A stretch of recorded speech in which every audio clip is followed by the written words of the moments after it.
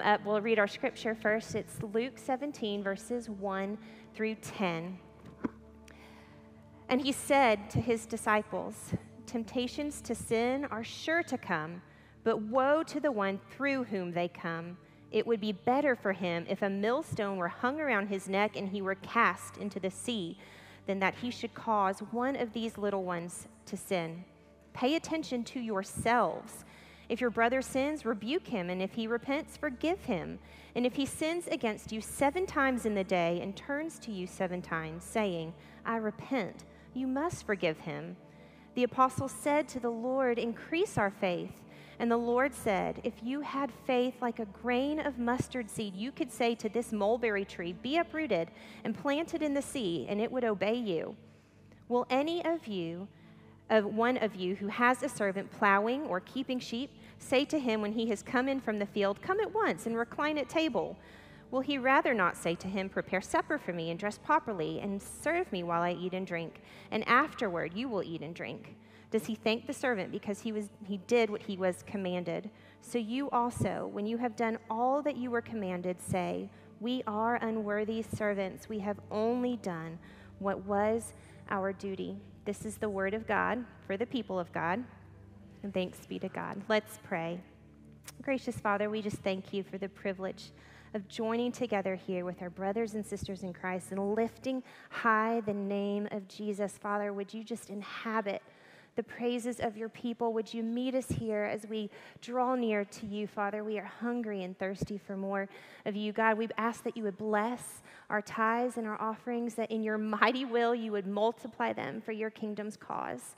And Lord, we do pray that you would come and speak to our hearts, that you would speak mightily through Pastor Chris as he shares from your word, and that you would find us obedient, that you would find us receptive.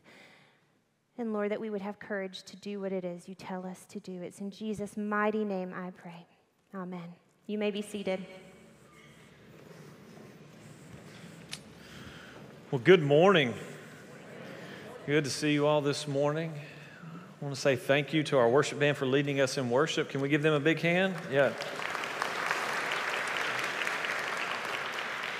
So thankful for their faithfulness week in and week out. You know, right before the service, Jared and the whole worship band was upset. And they were really having a moment there. And they were mad, and they came to me and they said, "Chris, we're upset because you haven't told a joke in a while." And I said, "Well, do you have a joke?" And Jared said, "Yes, I have a joke I want you to tell." And I said, "Okay, I'll tell your joke." And so here's the joke he told me. It's a good one. It's a good one. There was a guy who went to church one Wednesday night, and it was his turn to give his testimony. And so he goes and he stands up in front of the crowd that's there, and he tells them, he said, "God's blessed my life. I'm 50 years old. I just retired. I'm a multimillionaire." He said, "But I want you to know why God blessed my life." He said, "Many years ago, I got my first job, went to my first day of work, and I got paid after that first day of work, and I got paid $1, a whole dollar. That happened to be a Wednesday night, and so I went to church that night, and I heard from a missionary who was talking about this work that God is doing in far parts of the world. And that night, I felt led to give something, but I only had $1. I just earned $1 that day." He said, and I couldn't split it up. I didn't have any change, and so I just felt God tugging on my heart, and I said, "Lord, I'm going to give you everything." And that night, I gave him that $1, the only dollar I had. And he said, "I believe today that's why God has blessed me. That's why I'm 50 years old, retired, and a multimillionaire." Everybody was in awe. Wow. So he went and sat down on the third pew. Whenever he sat down, there was a sweet little old lady sitting there. She said, "That story was wonderful. You really gave God everything." He said, "I sure did. I gave him everything." She said, "I dare you to do it again." They liked your joke, Jared. Yeah, it's good. It's good. Luke 17, verses 1 through 10 is where we're going to be. Whenever we come to this passage, we see that Jesus is traveling to Jerusalem.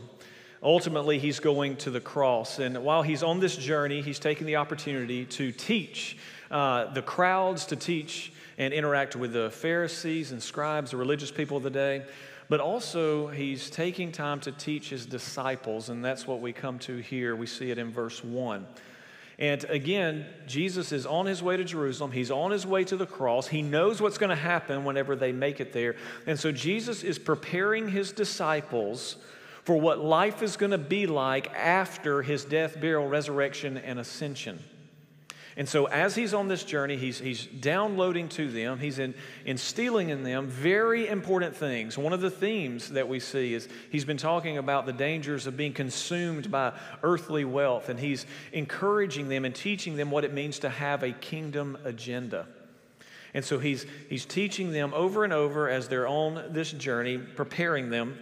And one of the things that comes up here in chapter 17, verses 1 through 10, if you just read through it, it can look kind of random, but it's not.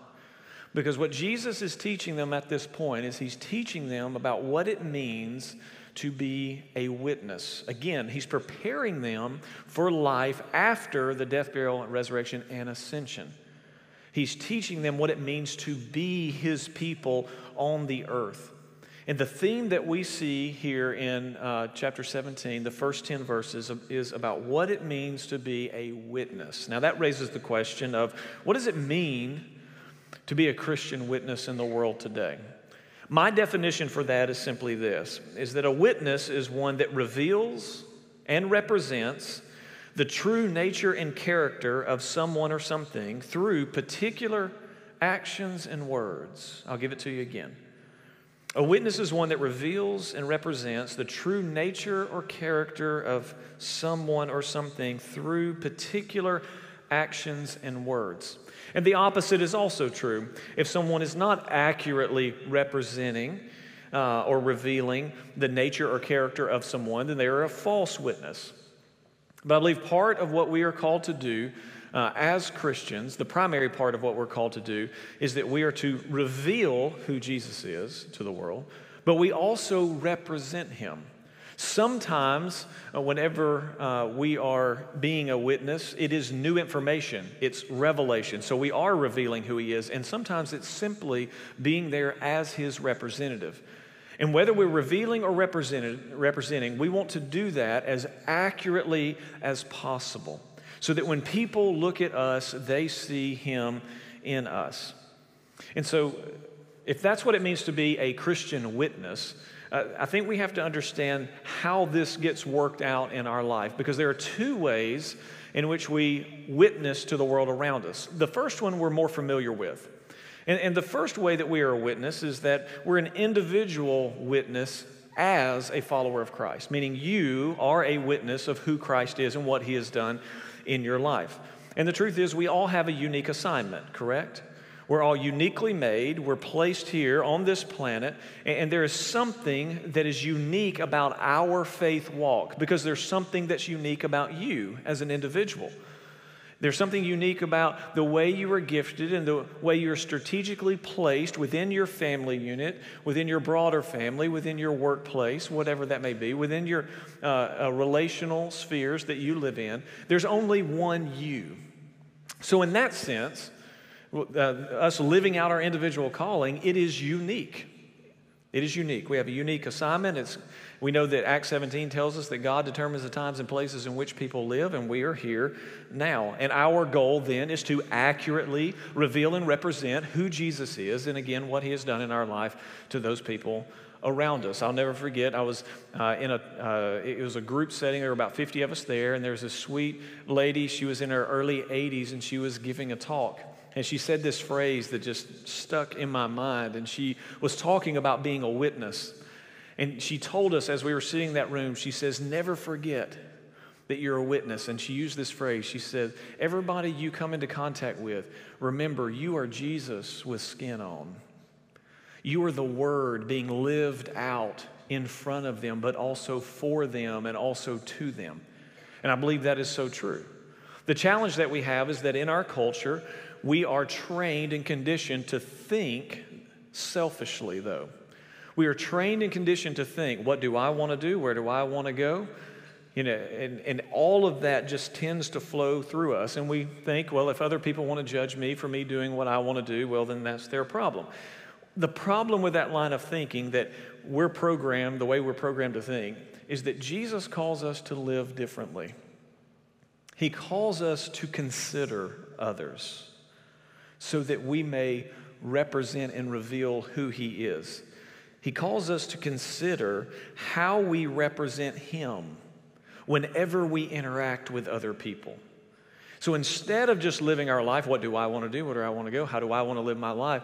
Now, as a Christian, we have this responsibility to think through that and think through the lens of Christ so that people, when they see us again, they see Him in us. Now, most of us, we understand what that means, being a personal, individual witness for Christ.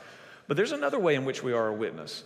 And the other way in which we are a witness is that there's the corporate witness of a local church. The corporate witness of a local church. And I believe this is important because we believe that every person is called to be a part of a local group of believers. Some of them are larger than others, some of them smaller than others, but every person is called to be a part of a local church. And the reason for that is because of the collective witness that we have in the world. Now, in our day today, I get it.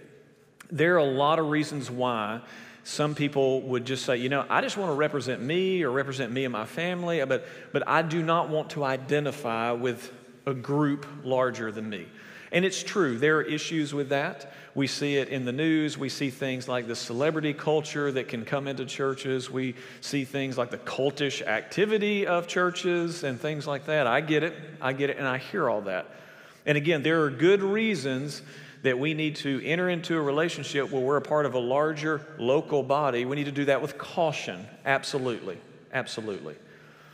But just because something is abused does not mean that it does not have value and that it's not important. And what Scripture calls us to is to live not only as individuals, as an individual witness for Christ. Yes, we are to do that, and that is where it starts. But also to come alongside other believers, as messy as that can be from time to time.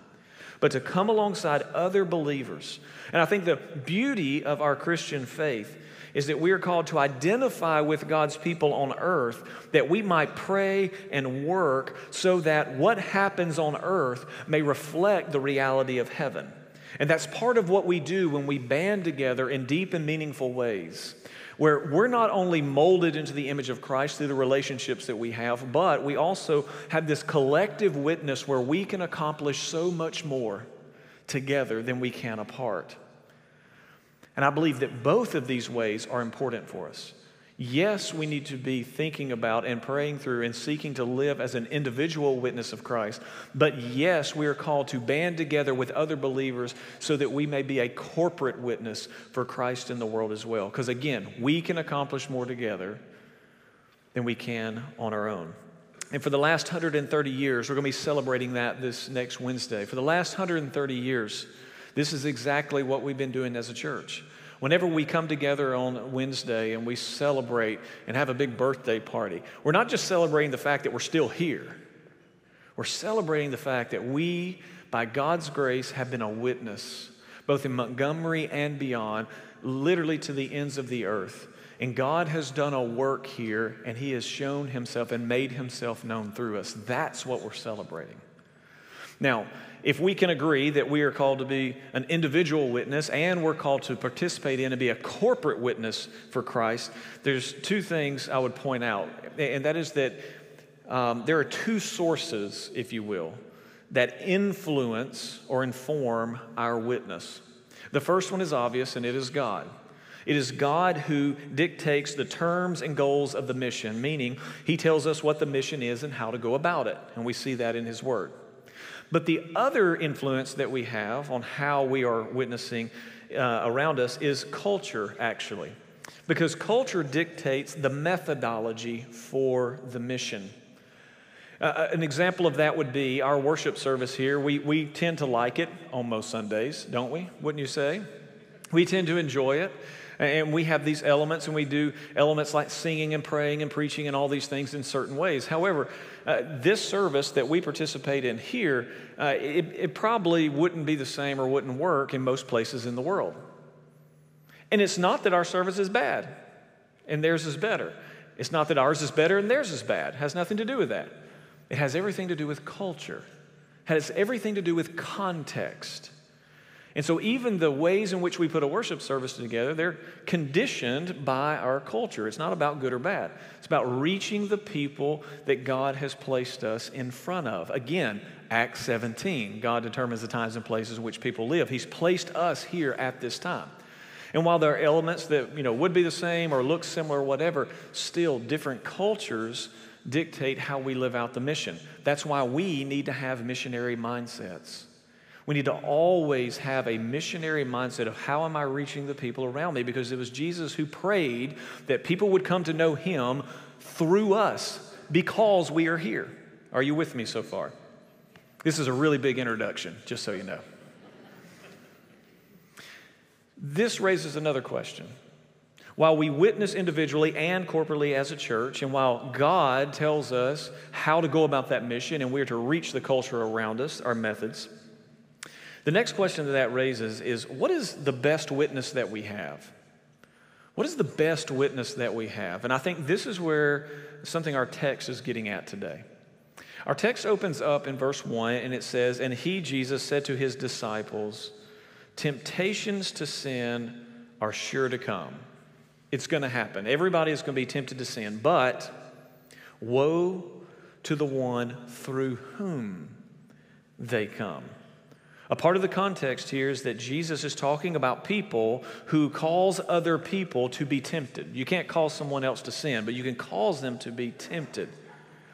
And when we pray, "Lord, lead us not into temptation," part of the implication there is that we do not want to lead others into temptation. And again, that's part of our role as the church on the earth. And so there are three things that Jesus points out here. And again, I think these three things are connected and they point to the witness that we have in the world. The first one is that we are a witness when we actively protect and nurture the faith of younger Christians. We are a witness to the world by how we care for, when we protect and nurture the faith of younger Christians, and even care for them in general. But verse 2, Jesus says, "It would be better for him if a millstone were hung around his neck and he were cast into the sea than that he should cause one of these little ones to sin." Now, in other places in the gospel, we see this connected, and we tend to point toward children. He can be talking about children, but the word for children in Greek is teknon. Here he uses another word. He uses the word mikron, which means anyone younger than you. So he's not talking about descendants, like a son or a daughter. He's just talking about those who are younger than you. It's a very general term in that way. That's why I think he's pointing to taking care of, protecting, nurturing younger Christians. And what that means for us is simply this, that if you're a 2-day-old Christian, you've been a Christian for 2 days, then you, to some degree, have a responsibility to be the most accurate representative of Jesus to every 1-day-old Christian. You with me there? Okay, no one's with me. Do I need to say that again? See, a lot of times we think in terms of, have you been a Christian for 10, 20, 30, 40, 50 years, whatever. But as soon as you become a Christian and you make it through a day, you then have a responsibility for all those who are coming behind you. Jesus is saying here that you will be a witness to the world in how you nurture the generation behind you. And again, for 130 years, Fraser has done this. Throughout our history, for 130 years, there have been some who have made the mature choice to pour their lives into the younger generations that are coming behind them instead of just looking down on them, which can happen many times. And that's where the church needs spiritual mothers and fathers who will pour their lives into those who are coming behind them. And again, yes, it means children, but not just children, also new Christians. But this place has also been a place for 130 years where we valued the role of spiritual mothers and fathers in our lives. And for those of you who are here in the room and you find yourself younger, whether in age or in your faith, I cannot stress the value of having a spiritual mother or father in your life. I cannot stress it enough. I cannot stress enough the need that you have to where you can go to someone and you can wrestle through things about faith and how you live those things out in your life. I look back over my time and the people that have poured themselves into me, people that I would go to. And a lot of times we think in terms of mentoring and things like that, and we think, it has to be ideal and right. The question is, who has God placed in your life who can instill wisdom, godly wisdom in you? And we all need that. Even to this very day, there are people that I go to for that. But again, this is what Jesus is calling us to make sure that we are looking after the generation that is coming up. And the question that always comes up is, that sounds great, but how do we do that? Well, Jesus tells us at the first part of verse 3. He says, very simply, pay attention to yourselves. If you want to be a good witness for those who are coming up behind you, pay attention to yourselves. And here's the thing, we need to pay attention to ourselves. Christians, we need to pay attention to ourselves, to be aware of how we are living out our faith, because be sure that those who are coming behind you, they are paying attention to how you live out your faith. They are watching to see, how do you pray? How does faith work itself out in your life when that family crisis happens? How do you do forgiveness? How do you live all this stuff out that we come and sing about and talk about? Those who are coming behind you, those Christians who are coming behind you, they're watching. And so Jesus' challenge to us is to pay attention to yourselves. He's calling us to become more self-aware, spiritually self-aware. If the world needs anything, it needs a little more self-awareness. Be spiritually self-aware, so that you can live out an authentic faith, because that's what's going to impact those who are coming behind you in this spiritual family we call the church. So the first thing he says is that we are a witness when we actively protect and nurture the faith of younger Christians. The second thing I think is connected to it. It is we are a witness in how we rebuke, repent, and forgive. He says if your brother, notice he's using family language, if your brother sins, rebuke him. The best definition I can give you for rebuke is care enough to say something. Care enough to say something. Now, this does not give you license to go around just pointing out everything and everybody. Notice there's a relationship. When your brother sins, right? You can talk to your brothers and sisters in a way no one else can. Everybody with me there? When your brother sins in the same family, rebuke him, care enough to say something, and if he repents, forgive him. Don't heap guilt and shame on him. Verse 4. And if he sins against you 7 times in a day and turns to you 7 times saying, I repent, you must forgive him.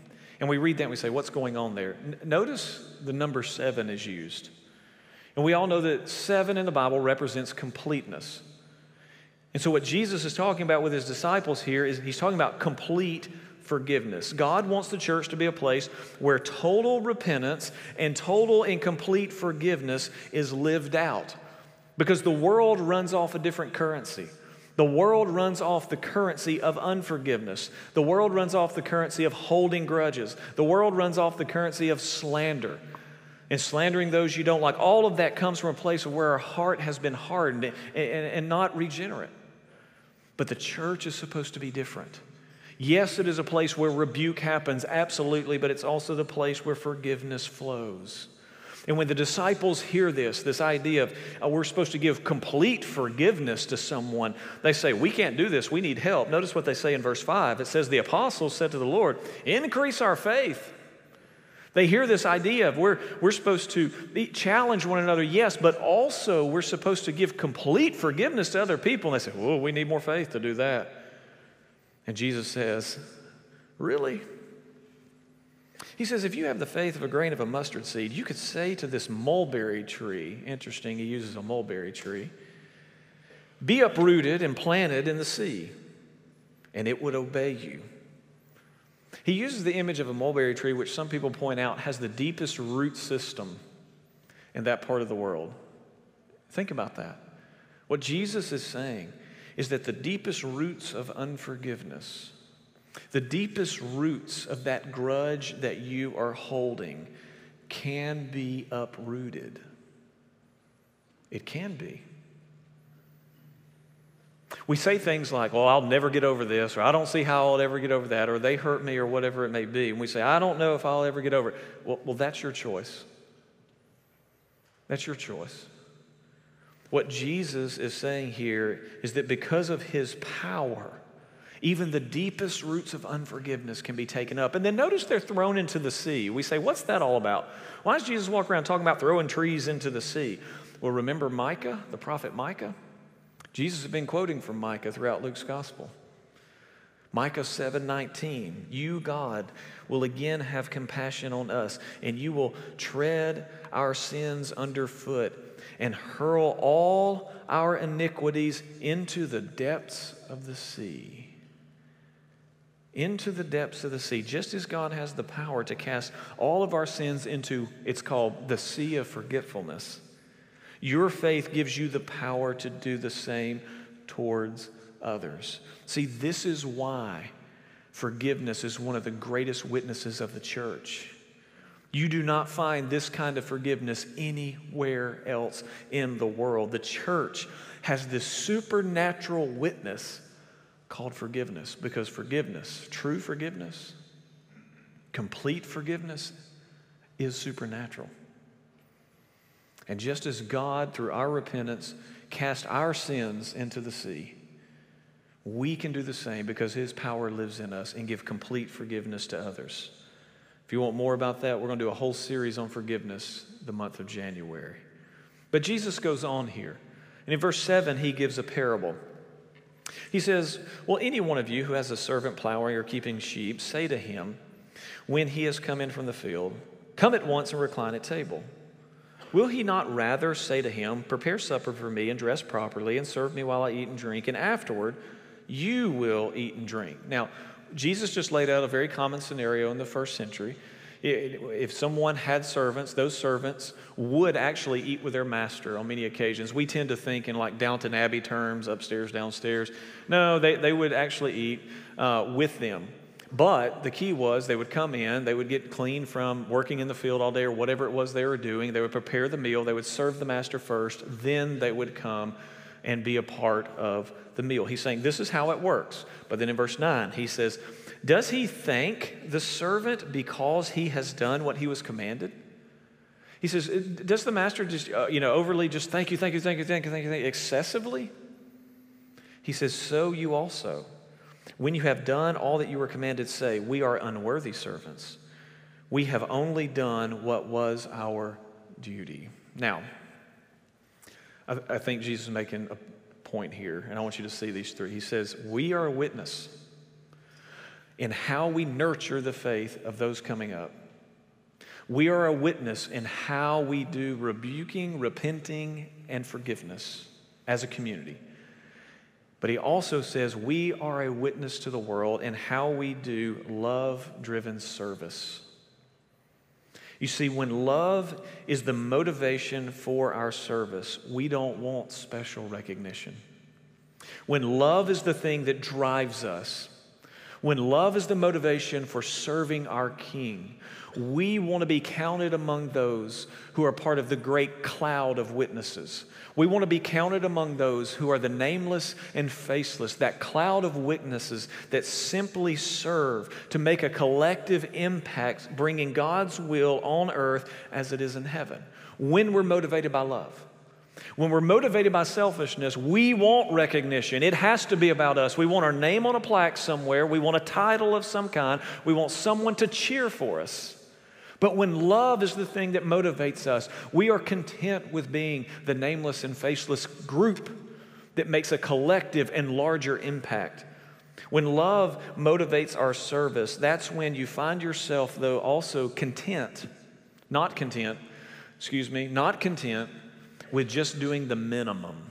And that's what he's talking about here. Not just doing the minimum. There's a difference between your minimum effort and you doing that just because you were commanded to do it and your best effort. And it takes love. It takes being transformed by the love of God for you to be compelled to give your best in service to Him. And what Jesus tells us here is that if you're going to be a witness, yes, sin is going to happen in the world, but don't be a part of the temptation. Instead, you nurture and take care of those who are coming behind you. The world will see that. Yes, you are honest with people and you love people enough to rebuke them, but let forgiveness flow. The world will see that. But then let love be the thing that motivates you to serve. Don't just do the minimum. Don't just do the minimum commands for God or even the minimum of what other people ask you. No, let love drive you to serve even more, that you go the second and third mile, because the world will see that. This Wednesday night, we're going to celebrate 130 years. And part of what we're celebrating is that people who have lived this out in beautiful and powerful ways. And also what's going to happen on Wednesday night is we're going to challenge ourselves once again. We're going to challenge ourselves and say, God, what is it that you're calling me to at this time? Who are those that you are calling me to band together with? What ministry area are you calling me to be a part of so that we can be a collective witness? The world cannot ignore this kind of behavior. The world cannot ignore radical care for younger generations. The world cannot ignore radical forgiveness and accountability. And the world cannot ignore radical service that's motivated by love. If we would do that, just think of the impact that it can have for the kingdom. Amen? Father, we thank you because you have called each of us. You've called each of us as individuals, and you have called us together. And so, Lord, we pray in this moment, we ask that our service would not be about us, that what we do would not be about us, but we would see you and you alone, that we would look into the face of other people in whatever way we do life together, in whatever way we serve, and we say, Lord, we do it unto you. We do it unto you. I pray that you would give us a heart that truly desires to reveal and represent who you are in beautiful and authentic ways. And Lord, may we not dare try to do that alone, but may we do it together. Lord, we love you. We really do. And we thank you for loving us. We pray this in Jesus' good and powerful name, and everybody said. Well, church, would you stand and respond with us now?